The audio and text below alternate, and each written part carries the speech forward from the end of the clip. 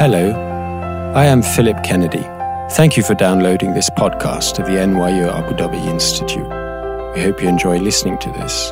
For more information about our programs, please visit www.nyuad.nyu.edu/institute. Good evening. My name is Justin Stearns. I'm Associate Professor of Arab Crossroads Studies at New York University here at NYU Abu Dhabi, and it is my great pleasure to be able to introduce the speaker this evening, Professor Jonathan Bloom. So Professor Bloom was the Norman Jean Calderwood University Professor of Islamic and Asian Art at Boston College and the Hamad bin Khalifa Endowed Chair of Islamic Art at Virginia Commonwealth University. And he, at this point in his career, it is difficult to offer any kind of introduction that does justice to his great contributions to the study of the fields of Islamic art and architecture. Over the course of his career, he's offered undergraduate seminars on such subjects as varied as the arts of medieval Spain, the history of Cairo.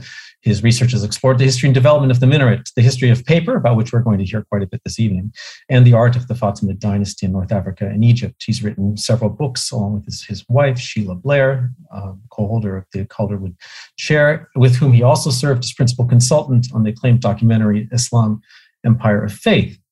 And I was just learning this evening, in part, that his wonderful book, Paper Before Print, which my camera is not going to capture well when I hold it this way, but I encourage you to get hold of a copy because it is in print, has been translated into Arabic and is the subject of considerable conversation here in the Arabian Peninsula. And it's in part that conversation that makes us so happy to be able to welcome here with us this evening. Professor Bloom, thank you so much for joining us here in Abu Dhabi, albeit from New Hampshire. We hope to be able to welcome you here and to offer hospitality in person at some point in the future. And with no further ado, I'm going to hand it over to you. Following Professor Bloom's talk, we will have time for questions. Anyway, thank you very much. Okay, now let's see. There we go. Excellent. Okay. Anyway, thank you, Justin. It's I'm delighted to have been invited.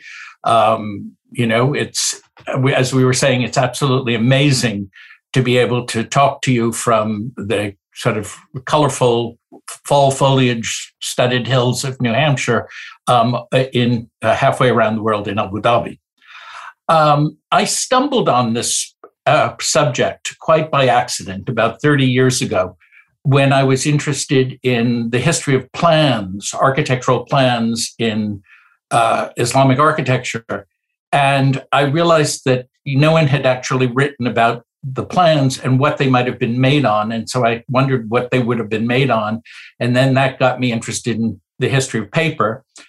And as you heard, I wrote a book which was published about 20 years ago. And just this year, it's been translated into Arabic. So, the wheels of scholarship grind very slowly, but, eventually they grind. And I hope that the translation will make this interesting and fascinating story accessible to a larger audience in the world in which it actually happened. So just as Abu Dhabi sits in the middle of the vast swath of the traditional lands of Islam, which stretch across Eurasia and Africa from the Pacific Ocean to the Atlantic, I thought I'd start this version of the story in the middle. And that is, during the age of exploration in the 16th century, the first Europeans, particularly many of whom were Jesuits, to encounter paper in the Far East, were convinced that the Chinese must somehow have learned papermaking from the ancient Egyptians. 2 centuries later, the French lawyer and judge Antoine Gaspard Boucher d'Argy began his long article about paper for the Encyclopedia by Diderot and D'Alembert, which was published in 1765, by discussing the origins of paper, which he called a marvelous invention that is of such great use in life, which records the memory of deeds and immortalizes men. He noted that the word paper, papier in French, of course, came from the Greek word for the Egyptian material papyrus. And he differentiated European paper that was made from rags from Egyptian paper, which he believed was made from papyrus, as well as from cotton paper of the Byzantines. And that was this thing called Carta Bambikina, and from Chinese and Japanese papers.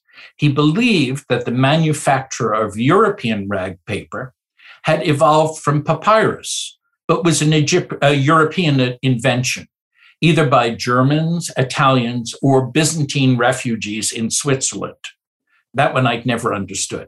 Anyway, he did note that some scholars believed that rag paper had come from the Orient because there were many ancient paper manuscripts in Arabic and other Oriental languages.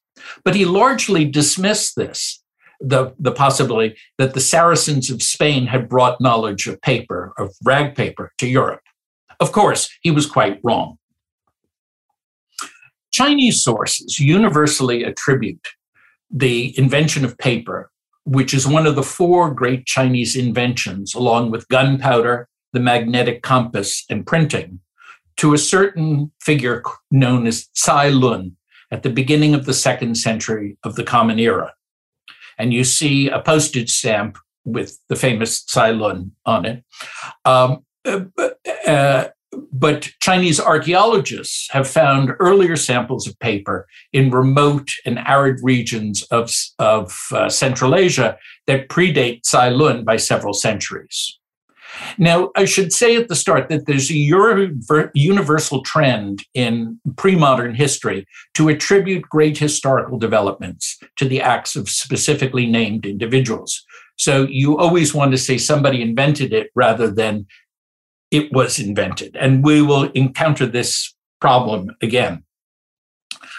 Paper is a mat of cellulose fibers, which come from plants, beaten together in the presence of water and collected on a screen and dried. And you can see here a picture of this random assortment of the fibers in paper. It owes its particular strength, and I swear this is the last scientific diagram I'm going to, well, next to the last one, to the beating of cellulose fibers in the presence of water. And it creates microfibrils and allows something called hydrogen bonding, such that the material is physically and chemically combined. So that it not only has the interlocking of the fibers because they're touching each other, but they're chemically bonded together, as you can see from the little yellow dots that connect the different fibers. It can be made from virtually anything that contains cellulose, that is, flax or hemp or cotton or wood or whatever, but never from animal protein fibers, such as wool or silk, because they don't have that characteristic of being able to be combined chemically as well. It seems to have been invented in southeastern China, but Chinese Buddhists soon carried paper and papermaking throughout East, South, and Central Asia as they searched for and transmitted Buddhist texts. In humid southeastern China, papermakers had used the fibers from various local shrubs, such as paper mulberry, bamboo, rami, and others. But in arid Central Asia, paper had to be made from pre-processed vegetal fibers, such as rags and old ropes, as well as from such the plants that were possible to grow there, such as flax and cotton. Just over a century ago, European explorers such as Mark Aurel Stein and Paul Pelliot discovered a huge cache of paper documents in the Mogao caves near Dunhuan in Western China. The extremely dry climate preserved paper from early times and showed how paper had spread, paper and papermaking had spread from Southeast China into Central Asia. And here you see the rolls of paper scrolls at the bottom of the picture. They also found early evidence of printing, such as the famous Diamond Sutra, which is now in the British Museum, British Library, which was printed in 868 and is generally considered to be the first printed book. And this is the frontispiece of the scroll. Other documents discovered at other Central Asian sites, such as the 5th century ancient letters, which were written in Sogdian script, are presumably the contents of a mailbag that was destined for Samarkand, which is now in Uzbekistan.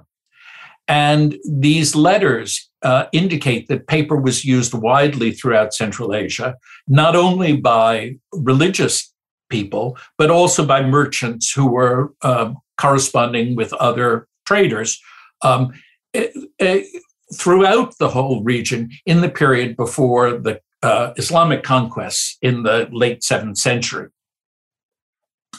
It's often said that Muslims captured Chinese papermakers at the Battle of Talas in 751, where the Muslim forces met the Chinese forces in Central Asia. But that's just a story, just like the story of Cai Lun, which was invented by a later medieval author about 3 centuries after the supposed events in question, to show that Muslims knew that paper came from China.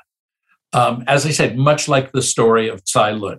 So rather than saying paper was invented in China and came to the Islamic lands, you say we captured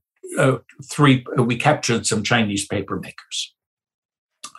Paper and papermaking was immediately adopted by the bureaucrats of Islamic societies who needed vast quantities of documents to administer an empire that stretched from Central Asia to the Atlantic, which is missing on my map. Paper was the perfect solution to this problem of what to write the documents on. Previously, in the Mediterranean world, there were only two flexible supports for writing that were known. One of them was papyrus, which had been used for thousands of years, from about 3000 BC. The ancient Egyptians had used papyrus, which was made from a reed that grew along the Nile. The fresh reeds were cut into lengths, into strips, and were cut into lengths and then into strips, and these strips were laid at right angles to each other. They were pressed together to form sheets and held together by their sticky sap. And then the sheets were pasted together into rolls. And these rolls were stiff enough that you didn't need to put it on a board or a desk or something to write on. And you can see here the scribe is writing, his pen is missing, but he's writing on papyrus that he holds in his hand.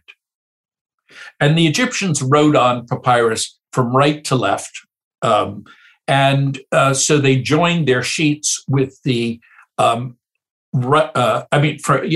right to left. So they joined their sheets with the right one over the left one so that their writing, their pen wouldn't catch on the join between the sheets. The Egyptians exported papyrus to throughout the Mediterranean, and the Greeks adopted it, but they wrote from left to right, and so they turned the scrolls around and used them in the other direction, so that their pens wouldn't catch on them. And here is a Greek text on papyrus found in Egypt. The early Muslims continued to use papyrus for correspondence, and so here we have a receipt in the Khalili collection for 13 ewes, which is dated in 723. And I think you can all see at the bottom, on the bottom left, it says Sena Arba. So, you could, and the rest of it is fairly legible, although it doesn't have dots on it. The second material used in the Mediterranean basement was parchment, which was very strong and very durable.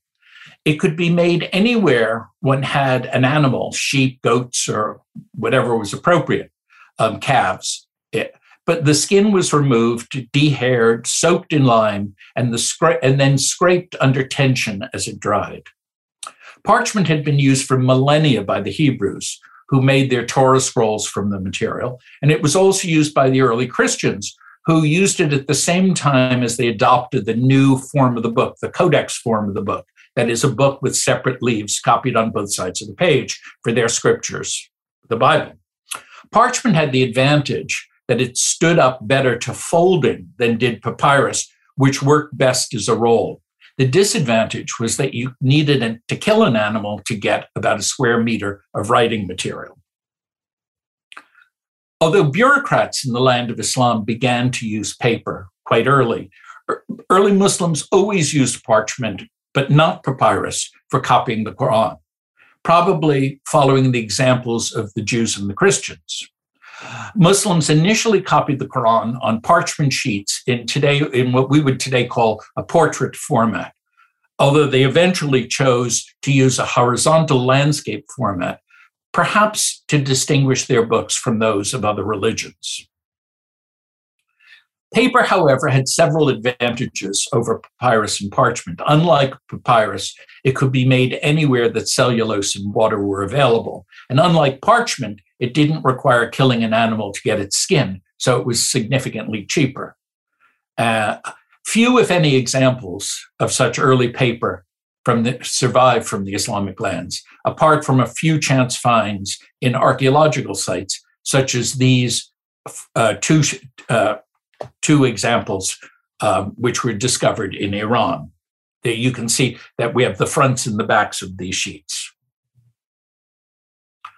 Although the texts of many early Arabic documents, which were presumably once written on paper, have been preserved in later compilations, very few actual paper documents survive from before the 11th century. And the earliest that I know of is an exceptional group of decrees from the ruler of Egypt in the 11th and 12th century to the monks of the monastery of St. Catherine at Mount Sinai. And you can see the size of this document from the hand of the person who's holding it rolled. And this is a typical decree, which is a vertical scroll rather than a horizontal scroll. So for government decrees, it would have been held vertically. And lest you think that the spacing between the lines is a sign of how cheap paper was, it's quite the reverse. And that this is the ruler who is writing a decree, and so therefore showing off how profligate he can be with the paper, the material. The other thing you might notice is that there's a join in the sheet right at the bottom of the screen, and that the writing sort of goes just a little bit over it. And whereas today we would probably avoid writing over the joins, in general, in medieval times, people wrote over the joins to make sure that that people didn't insert extra sheets or change the meaning. This format, the vertical format, continues into the 13th century. Here with the Mongols, this is a Mongol decree, and you can see instead of, not only does the writing go over the joins, but here these seals are placed over the joins between the sheets to make sure that someone didn't change it, and again continues into the 16th century, and this is a decree of Sultan Suleiman, the Ottoman ruler. So the same format continues for centuries and centuries. Under Islam, the unification of West Asia with the western and southern shores of the Mediterranean basin, with a shared religion and a shared language, if not always political unity, meant that paper and papermaking spread remarkably quickly from Central Asia and Iran to Baghdad, and then to Damascus, and across North Africa to the Iberian Peninsula over the course of barely 200 years.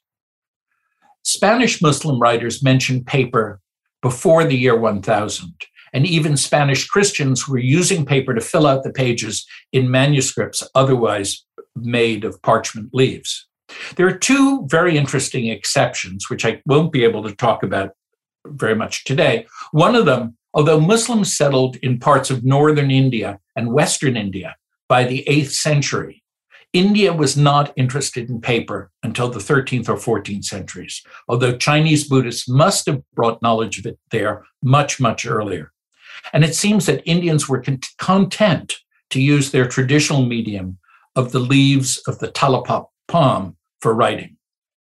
The second exception is that although Islam reached West Africa at the beginning of the second millennium, there is absolutely no evidence that West African Muslims ever made paper, despite the availability of the appropriate plants and water. And it suggests that the nature of conversion was different in West Africa, and that Muslims there were content to import manuscripts from metropolitan centers elsewhere, whether in Egypt, Tunisia, Morocco, or Spain, and eventually from Venice. Throughout the Central Islamic lands, however, Muslims began to use paper enthusiastically. Books on theology, such as this one by Abu Ubaid, on unusual terms in the traditions of the Prophet, is now in the Leiden University Library.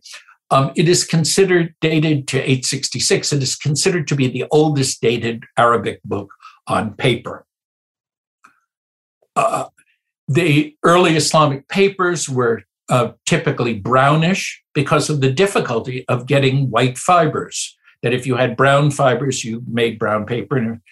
But there was some variation, as you will see. The books on all sorts of subjects were written.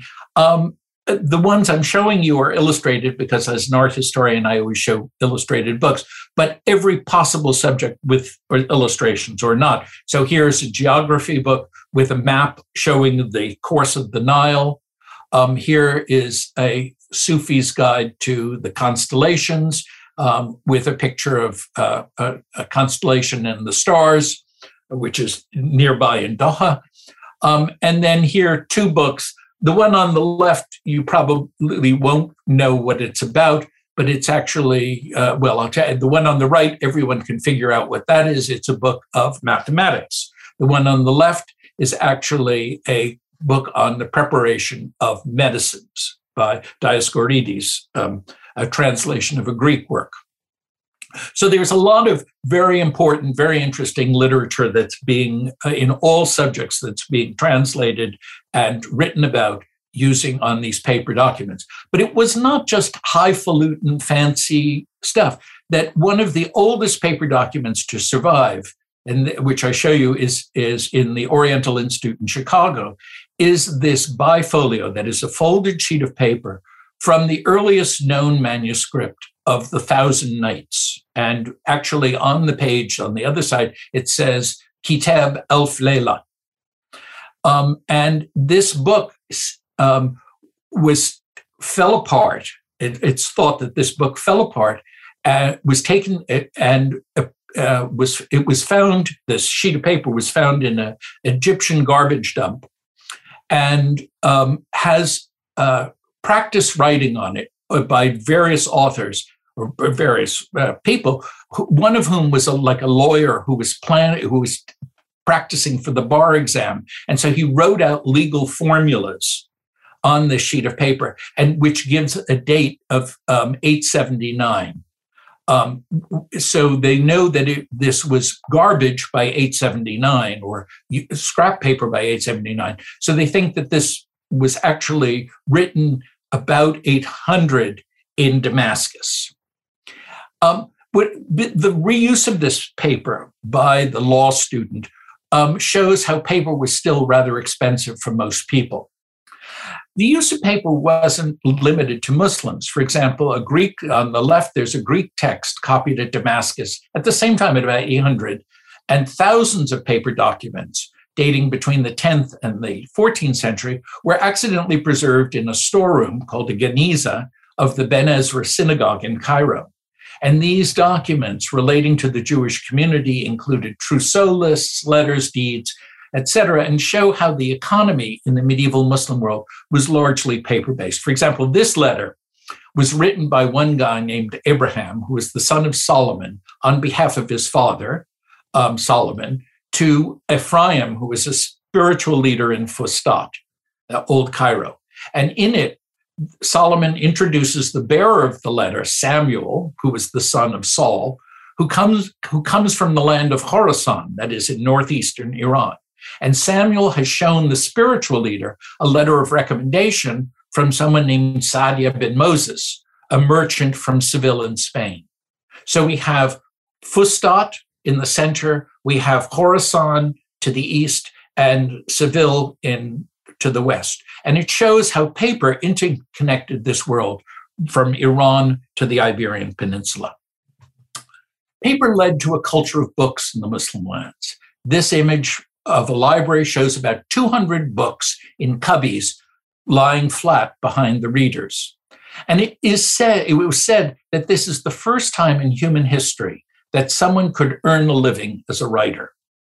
The 10th century bibliographer Nadim, who compiled the Kitab al-Fihrist, which was a catalog of the books, as he said, of all the peoples, Arab and foreign, existing in the language of the Arabs, that he had seen himself or that had been reported to him by a trustworthy source. And he organized the book into 10 categories: Holy Scripture, 1; 2, grammar and philology; 3, history and biography; 4, poetry; 5, dialectical philosophy; and 6, law and prophetic traditions. There were also 4 categories of secular subjects: philosophy and the secular sciences; 8, legends and fables; 9, doctrines of other religions; and finally 10, alchemy. In the English translation of the Fihrist, the index of the authors cited fills some 200 closely set pages with about 3,700 names. The libraries of the Fatimid caliphs in Cairo, of the Buyid rulers in Shiraz, or of the Umayyad rulers of Cordoba were all described as huge. For one example, the extraordinary quantities of books. When Al-Hakam II added to the Mosque of Cordoba towards the end of the 10th century, his library had 400,000 titles. Now, maybe that's an exaggeration, but even at 1/10 of the number, it would have been 10 times more books than the largest library in contemporary Europe.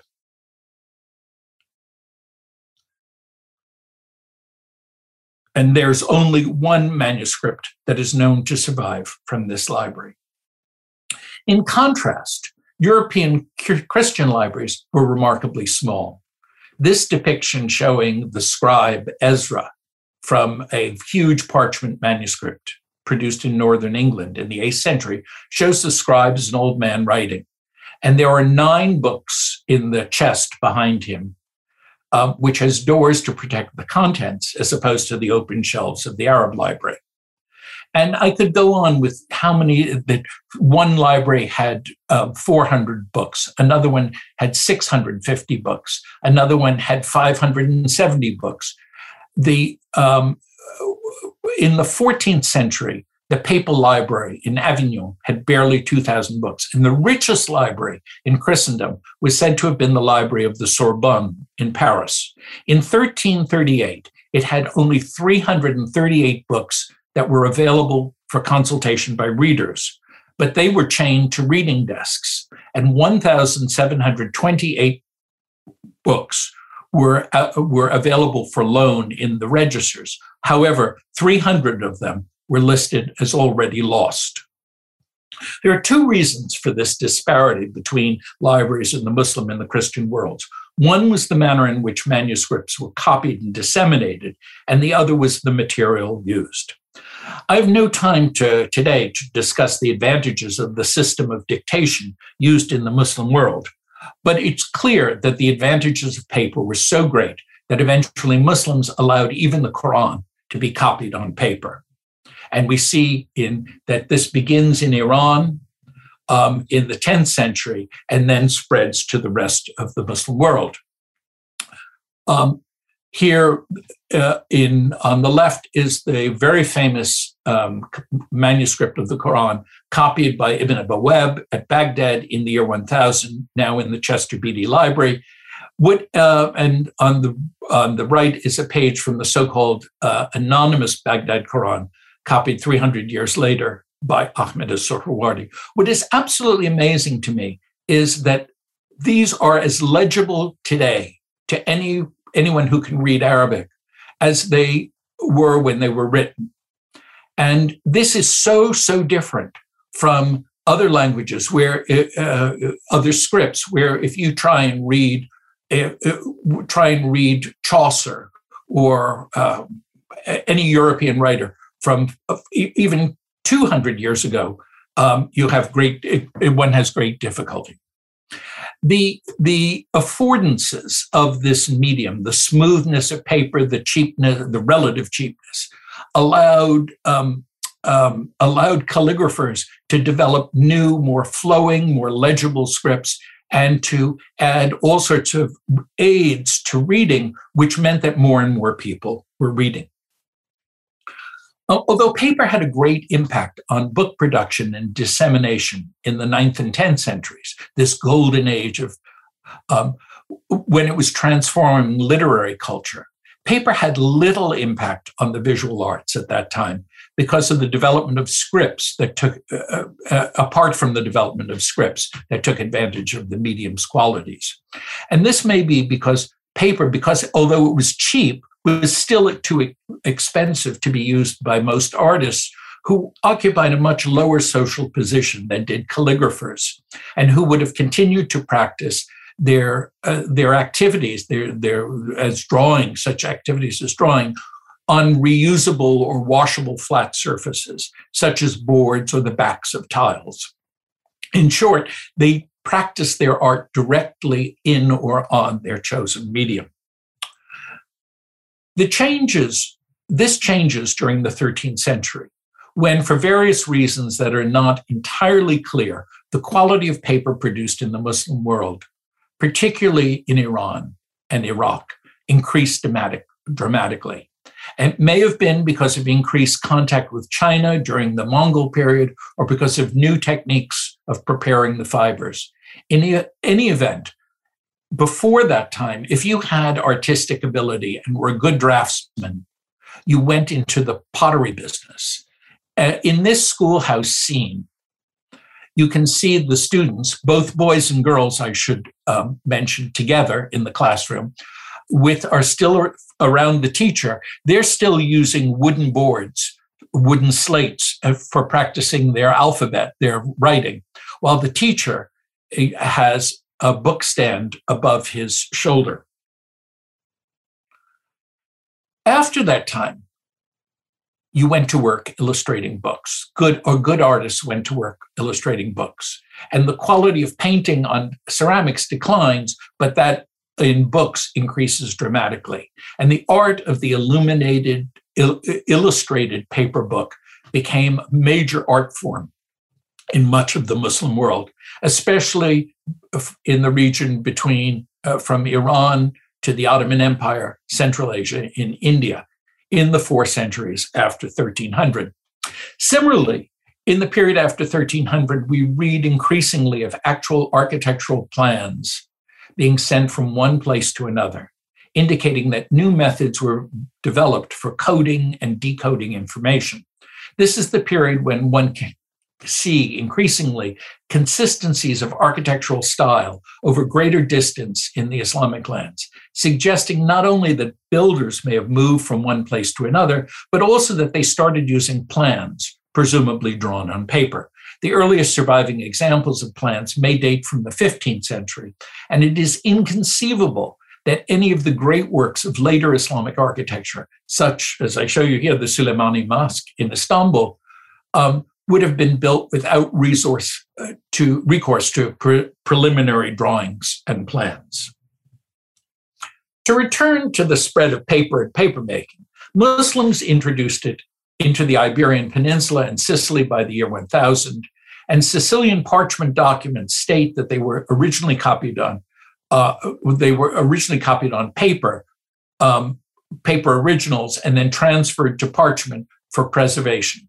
But there's no evidence that paper was ever made in medieval Sicily, although it is not impossible. The first Europeans to make paper were Muslims in the Iberian Peninsula, which is known to have produced paper at several centers, particularly Khativa, which is known in Arabic as Shatiba, where shabti was an early term for paper. The city is located near Valencia, a region known for both the production of flax and having a lot of water. So it's perfectly logical to have a paper-making industry there. It was followed by a period when the Christian kingdoms of the north conquered the Muslim regions of the south, and it is thought that Muslims continued to produce paper under Christian rule. As it became advantageous to convert to Christianity, one assumes that Muslim paper makers also converted, and as land shifted ownership from Muslims to Christians, there was an increased need for documentation in a hurry. So in the same way that the early Muslims needed paper for documents to administer the empire, these Christian rulers needed paper to make documents, deeds for the newly conquered lands. And at the same time, incidentally, in Europe, they had used lead seals to seal documents to attest their validity, and that there's a shift now to use paper, wax seals on the paper documents because they were less likely to tear the documents themselves.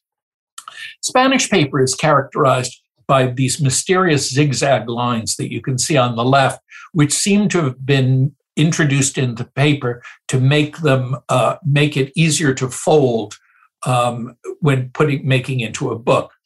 But Spanish production declined very soon in the face of Italian competition beginning in the 13th century.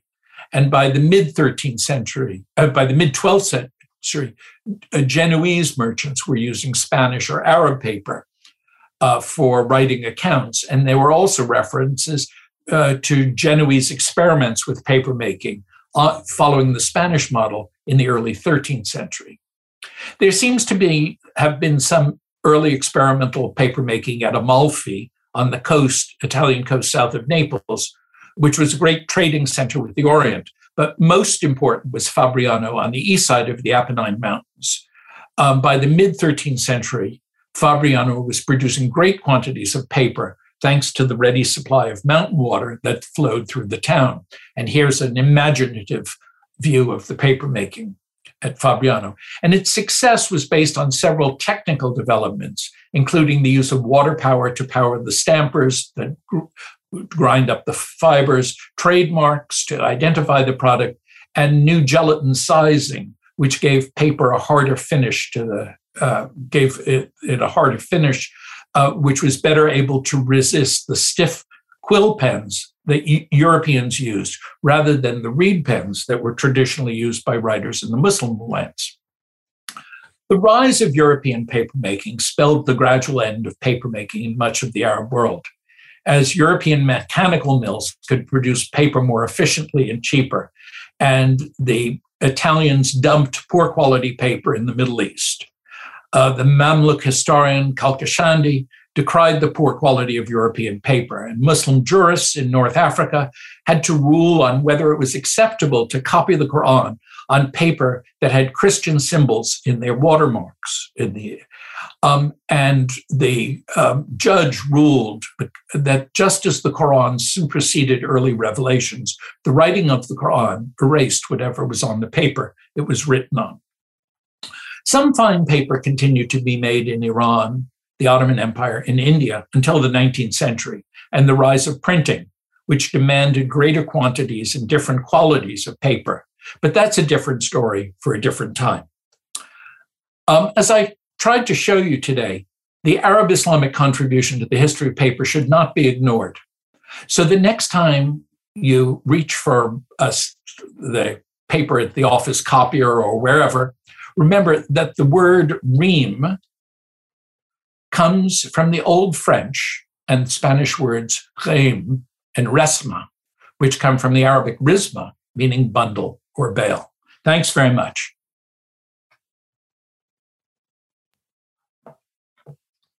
Thank you so much, Professor Bloom. That was a wonderful survey of the fascinating history of paper in the Muslim world, and it gives us gives rise perhaps to opportunity for a good number of questions and ways to engage.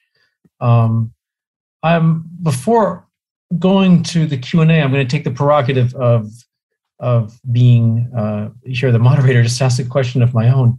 And that's I'm working on Morocco at the moment, mostly on the 17th century. And one of the things I found most striking about the intellectual landscape at this time point is the large number of rural zawaya or Sufi lodges that were centers of learning and that almost supplanted the urban centers at that time. And that opens up the question, listening to your talk, is to what extent is paper an urban phenomenon in the Muslim world? And to what extent is it does it make its way into the rural hinterlands? And if you could turn off your share screen, then maybe we'll be able to just exactly. All right. Stop share. Okay. There we go. Okay. Excellent. A great question. It reminds me that there is this problem that one encounters that in general one considers Islamic civilization to be traditionally an oral culture, and that in the transmission of books, that you didn't copy a book by reading it, looking at it. You copied it by having it dictated to you. Right. And so the oral transmission is far more important than verbal transmission. There's a story told about Ghazali, who was stopped by who was accosted by a robber out in the middle of nowhere, and the robber said, "Give me all of your stuff." And Ghazali said, "Take everything, but don't take my books." And the robber turns to Ghazali and says, "What are you?" And he says, "I'm a scholar." And he says, "Well, you should have memorized all the books." And so I think that you're probably right that. Well, certainly some paper made its way to villages.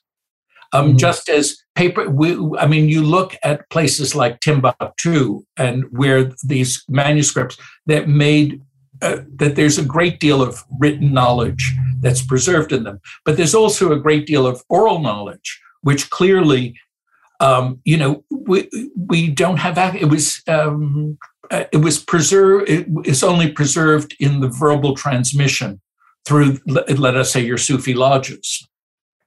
So, I think that in many cases, a lot of material items. Whether it's fancy tiles or ceramics or urban phenomena.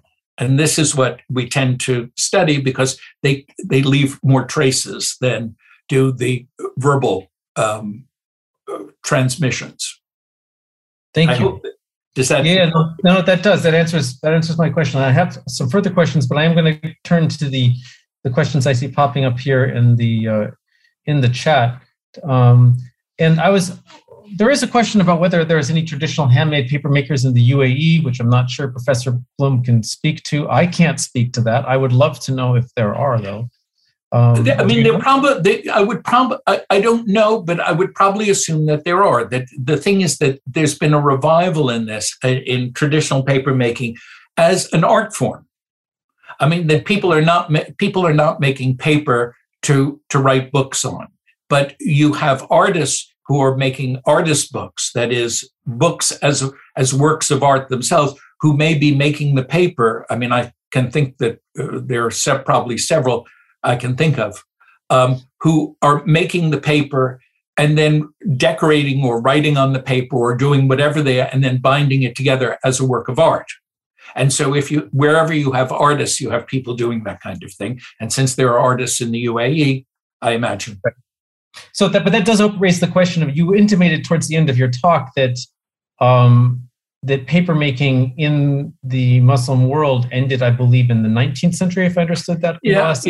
But there's no continuity through to the present. This would be, if we were making it today, it's more of a reimagining of previous. Right. One of the big problems. I went years ago. I went to a workshop at the British Library on trying to reconstruct medieval Arabic paper making. And we had experts from all over, conservators and such, all gathering together making paper. And we all, got wet and had a lot of fun and talking and stuff. And suddenly, someone said, well, this is medieval Islamic paper.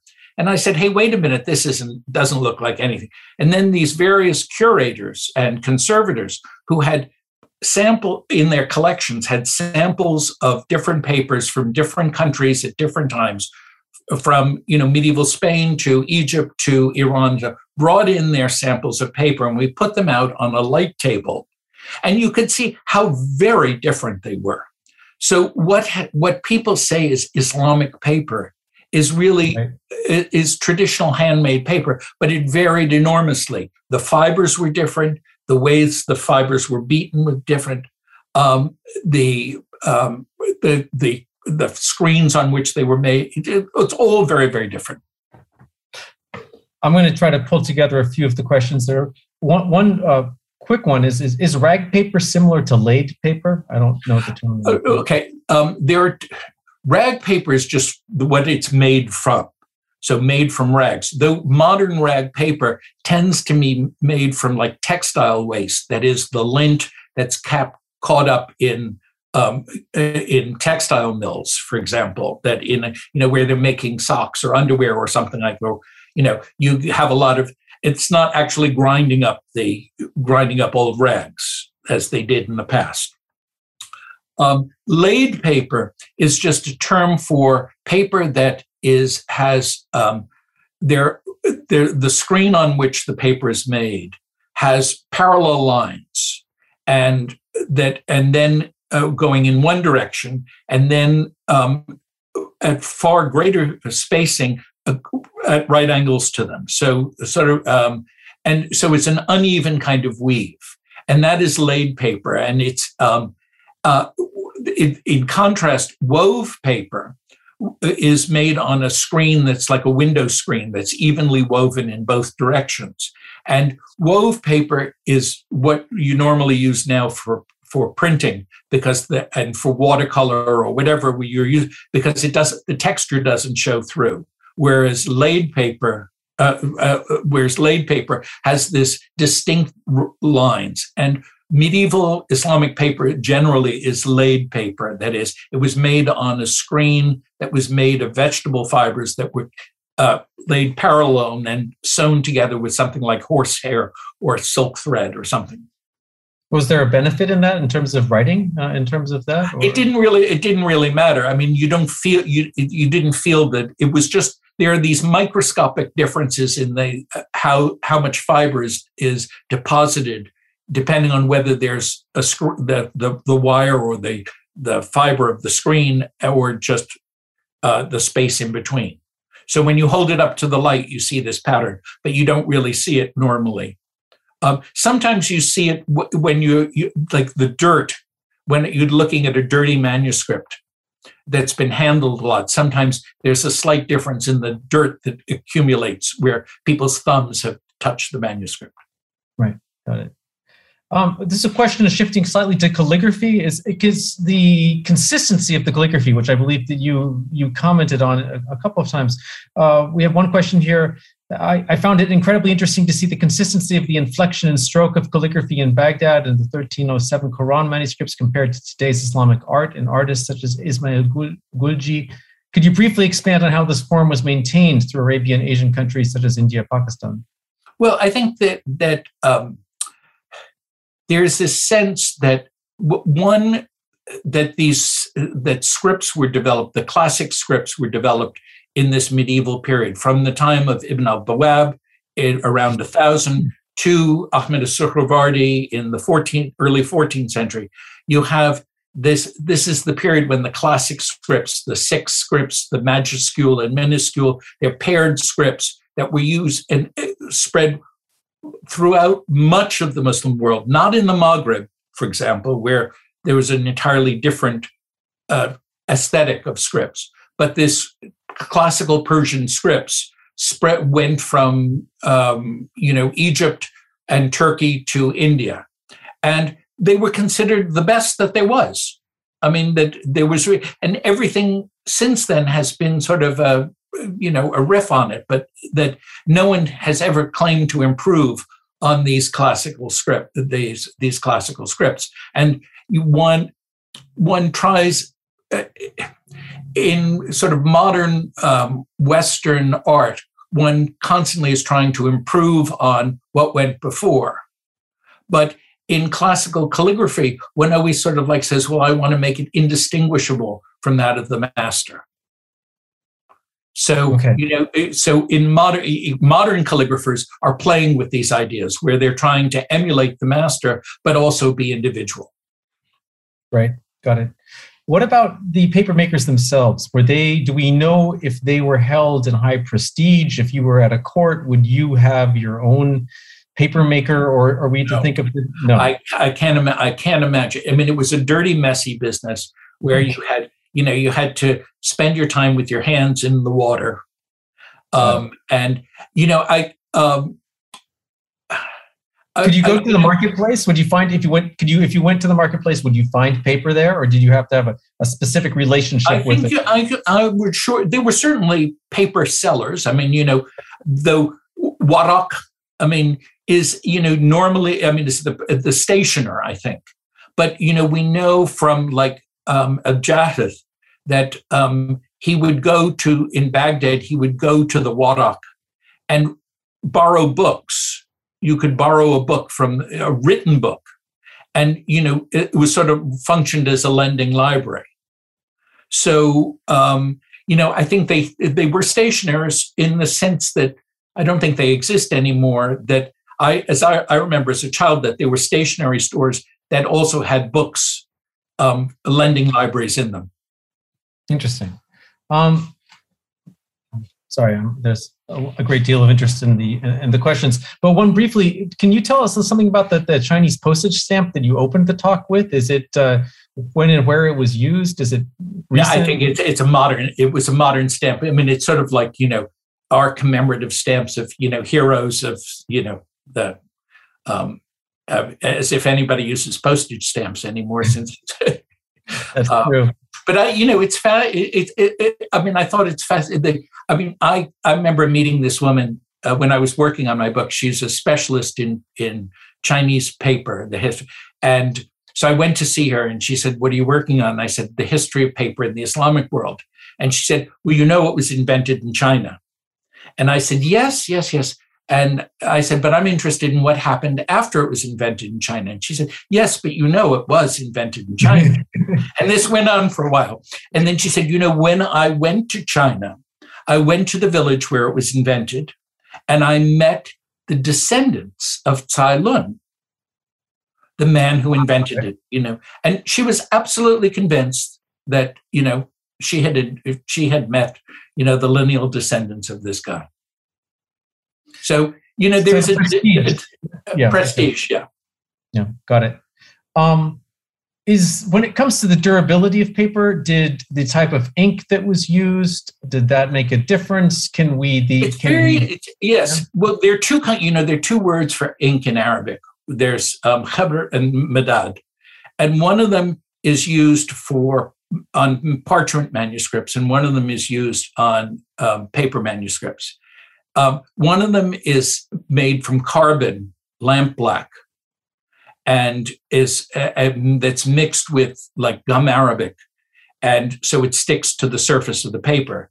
And the other one is made from tannin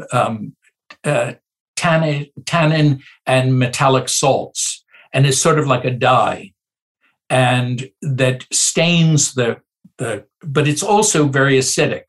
And when sometimes writers did not know, because they didn't live long enough to see the effects of this on their documents or whatever, but they would use the wrong kind of ink or mix the two to get, let's say the tannin ink was not black enough, they'd add some carbon ink to it.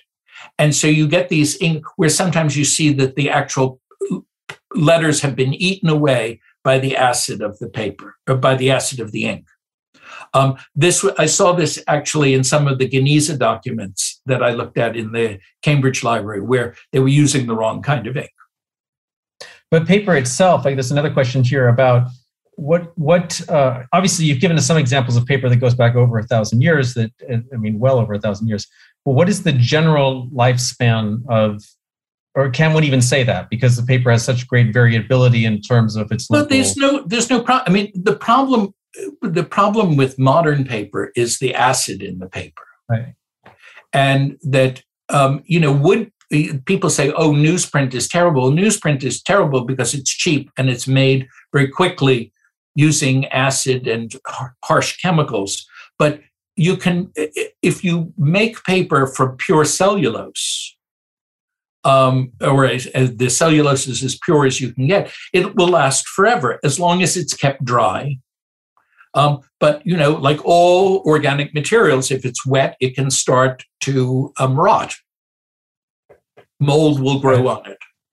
So, there's no reason that these documents, I mean, we saw these books from the 9th and 10th centuries that are really, they're flexible. They're not like, 19th or 20th century French books that fall apart in your hands, because they were made from inexpensive paper.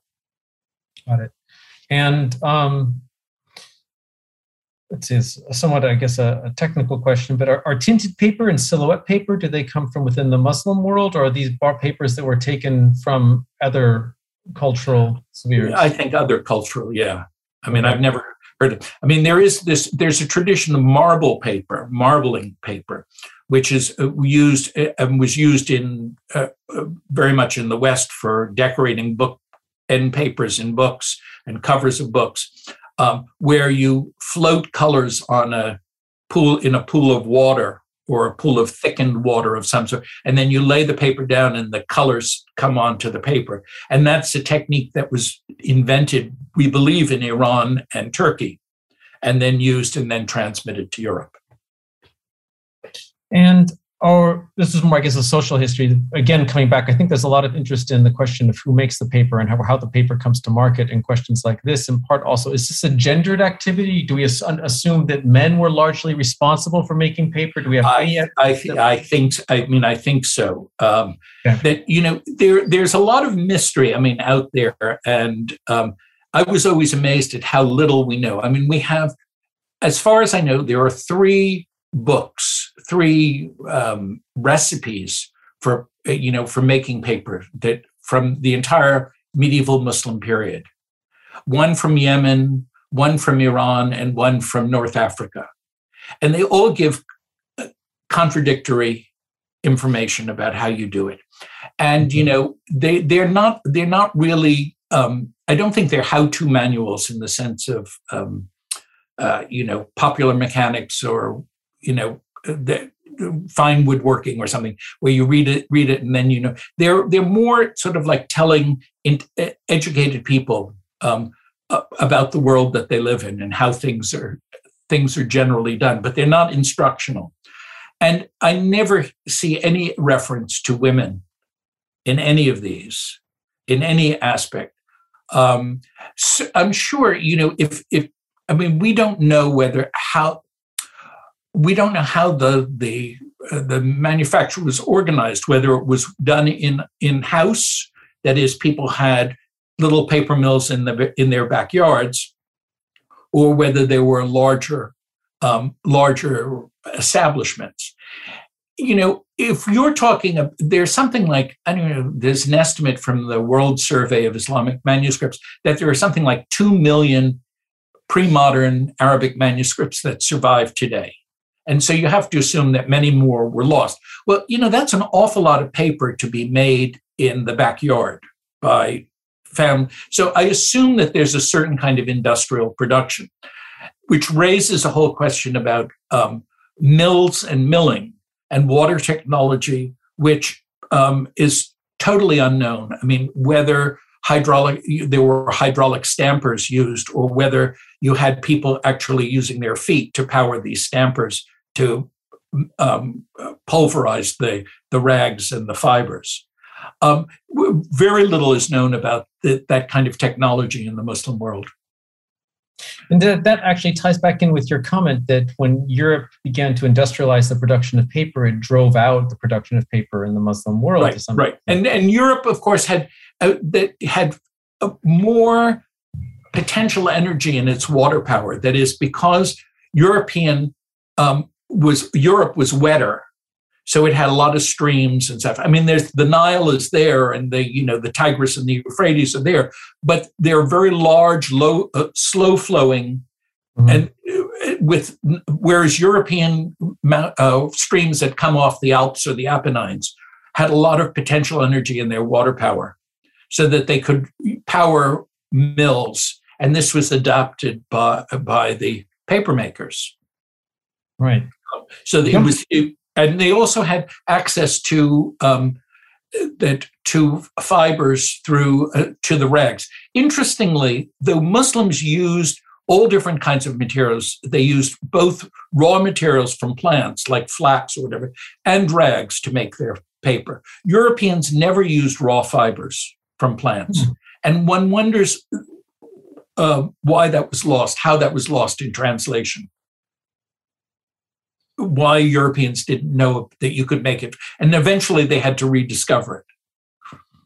Well, that is interesting. It wasn't just a matter of preference; it was a matter of ignorance on their part. Right. When printing did reach the Muslim world and was ramped up in a larger fashion, what paper was being printed on? Where was that paper coming from? That's a good question, and because I don't know that anyone has sort of worked on that. There are plenty of studies now of the origins of printing in the Arab world and in the Persian world. Okay, but I don't know of anybody who's actually looked at the paper and sort of examined it. I imagine that in many cases it's European paper because it could be made probably in more standard sizes that would fit for the printing press. That for a manuscript book, there's no reason to have a large sheet of paper. You can just fold any old sheet of paper in half, and that will make a book. But for printing, it's much more efficient to print many pages together. Let's at least and then fold them and then cut them after they're printed. And so that suggests that the larger sheets made in Europe in these standard sizes would have been used in standard size printing presses rather than manuscripts, which could be any size that the calligrapher wanted. And that printing, that would be largely a 19th century Egyptian certainly there are few experiments in Istanbul in the 18th century. There are Jewish presses in the Ottoman Empire early on, but Arabic printing really starts in the 19th century. And the problem, of course, is translating the beautiful qualities of Arabic script with its connected letters into the cold, forms of metallic type. And in Iran, this was solved with the invention of lithography, which allowed someone to actually do calligraphy on a surface and then transfer it to a stone for printing. So you get the flowing lines of Persian Nastaliq script are easily transferable through lithography. But okay, I guess more for my edification than anything else. But lithography is a kind of a temporary sort of technology between the introduction that then is supplanted by the full. No, it continues down to it continues to use because, I didn't realize that we still right. I mean, now of course with computers and lasers and stuff, laser printing and stuff, it's all moot. But no, lithography really. Many things are. I have to say that when I was a student and got my first copy of Makrisi's Khittat, I bought in Cairo. I was trying to read the title page, and it said "Taba Jadida bil Ufset," And I was trying to figure out what the root of Ufset was. And, Yes. It took me a while, but so, it's certain, this is used for, it's a very easy way of, all of those, if you look, all of those medieval texts that have been reprinted in Beirut or whatever are offset. Right. Yes. Does, I'm not sure about this question, but does the type of Arabic script, does the fact that we are writing from right to left in this sort of this cursive connected fashion, does that have an effect on what paper is used, or does the paper not? No, that's entirely. I think that what does is that this the smoothness of paper sort of allowed the development of these connected and the encouragement of connected scripts. Right. No. Yes. That makes sense. Well, here's a I guess a more mundane, or shall we say, worldly question. But some of these manuscripts that you were able to show us, or some of the paper that you were able to show us, this has today has. I guess the question is in part, what is the value that it holds? It must hold considerable value. But I guess the larger question is, how have we come today as a kind of a capitalist market that also deals with art and sets arbitrary prices on art, but also looks at paper? What are the ways in which we value this paper now? How does it get its value?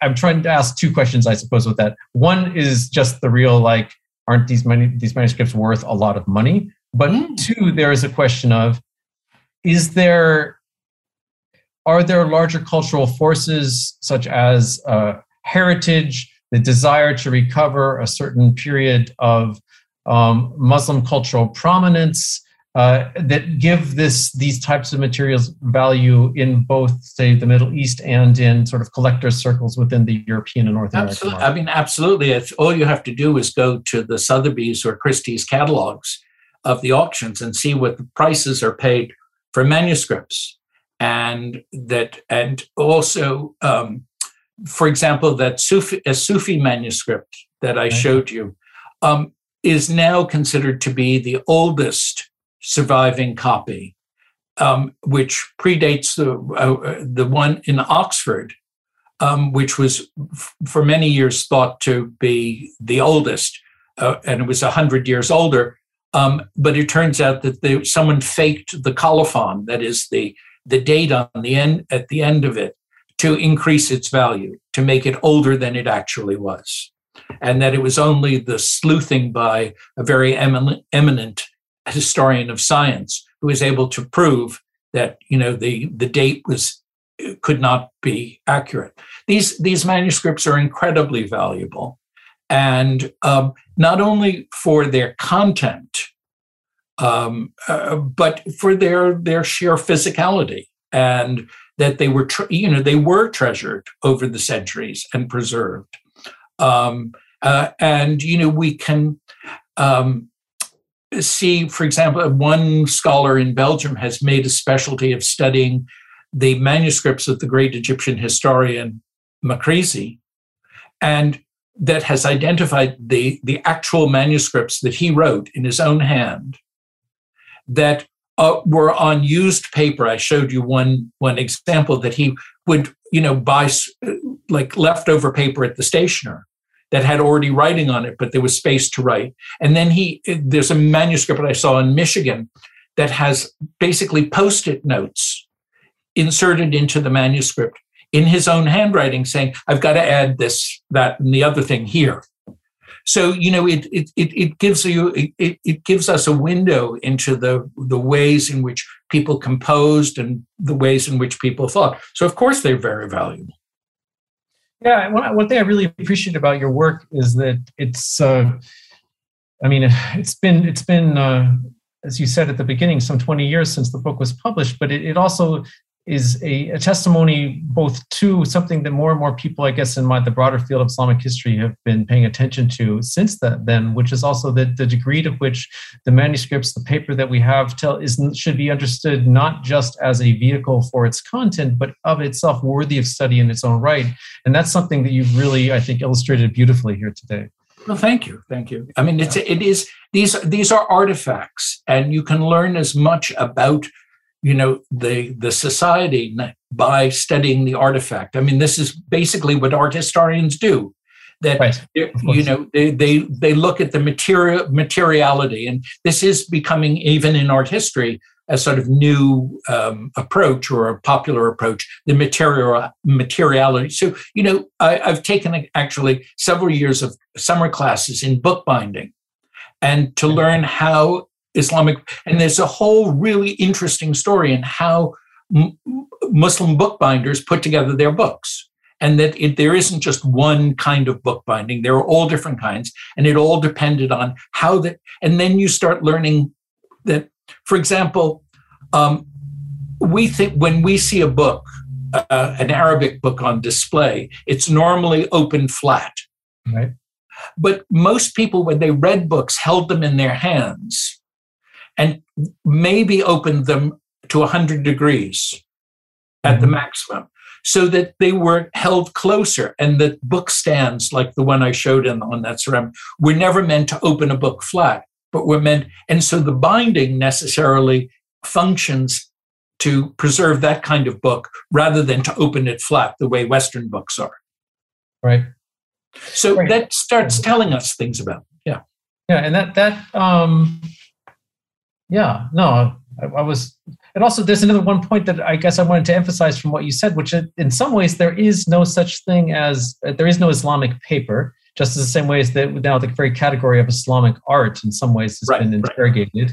And then now we have to think more in regional terms. And I think it's worthwhile just emphasizing again the diversity and richness of the different forms of paper within the Muslim world, which was, of course, connected through these political and the problem with sort of like saying that there's no Islamic art or no Islamic paper and stuff like that is, what do you replace it with?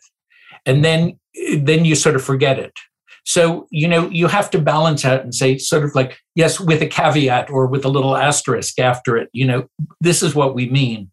But there is this fascinating story that could be encapsulated under the term of, quote, Islamic paper, even if we don't know there isn't such a thing. Yeah, no, it's a useful heuristic in that sense. I have one last question for you. This is, I think, a good question to perhaps end this on. So looking at your book published 20 years ago, what has changed? Is there anything that you would now say differently, or in scholarship that in the last 20 years has made you think differently about what you expressed when you first wrote it? Yes. Well, as I said, I came to this subject quite by accident, and that I sort of stumbled in by the back door as an art historian, and only subsequently realized that there is a whole new academic field of the history of the book, right? And so I think that I would, if I had to do it over again, I would probably be more involved in the larger questions of the history of the book, which I didn't really know about until after it came out. Well, it is such a wonderful book, and it's also wonderful to have it in Arabic, and we are very grateful that you were able to join us today. I see many people in the questions have asked if this your talk is being recorded, and it should be so. It should be available at some point in the future for those of us who weren't able to join us. So I'd like to thank you on behalf of the NYU Abu Dhabi Institute, for all of us here in Abu Dhabi and around the world who have been watching you today, to thank you one more time. Thank you, Professor Boyle. My pleasure. Thank you. Goodbye, all. You've been listening to a download from the NYU Abu Dhabi Institute. You'll find more information on our website, www.nyuad.nyu.edu/institute.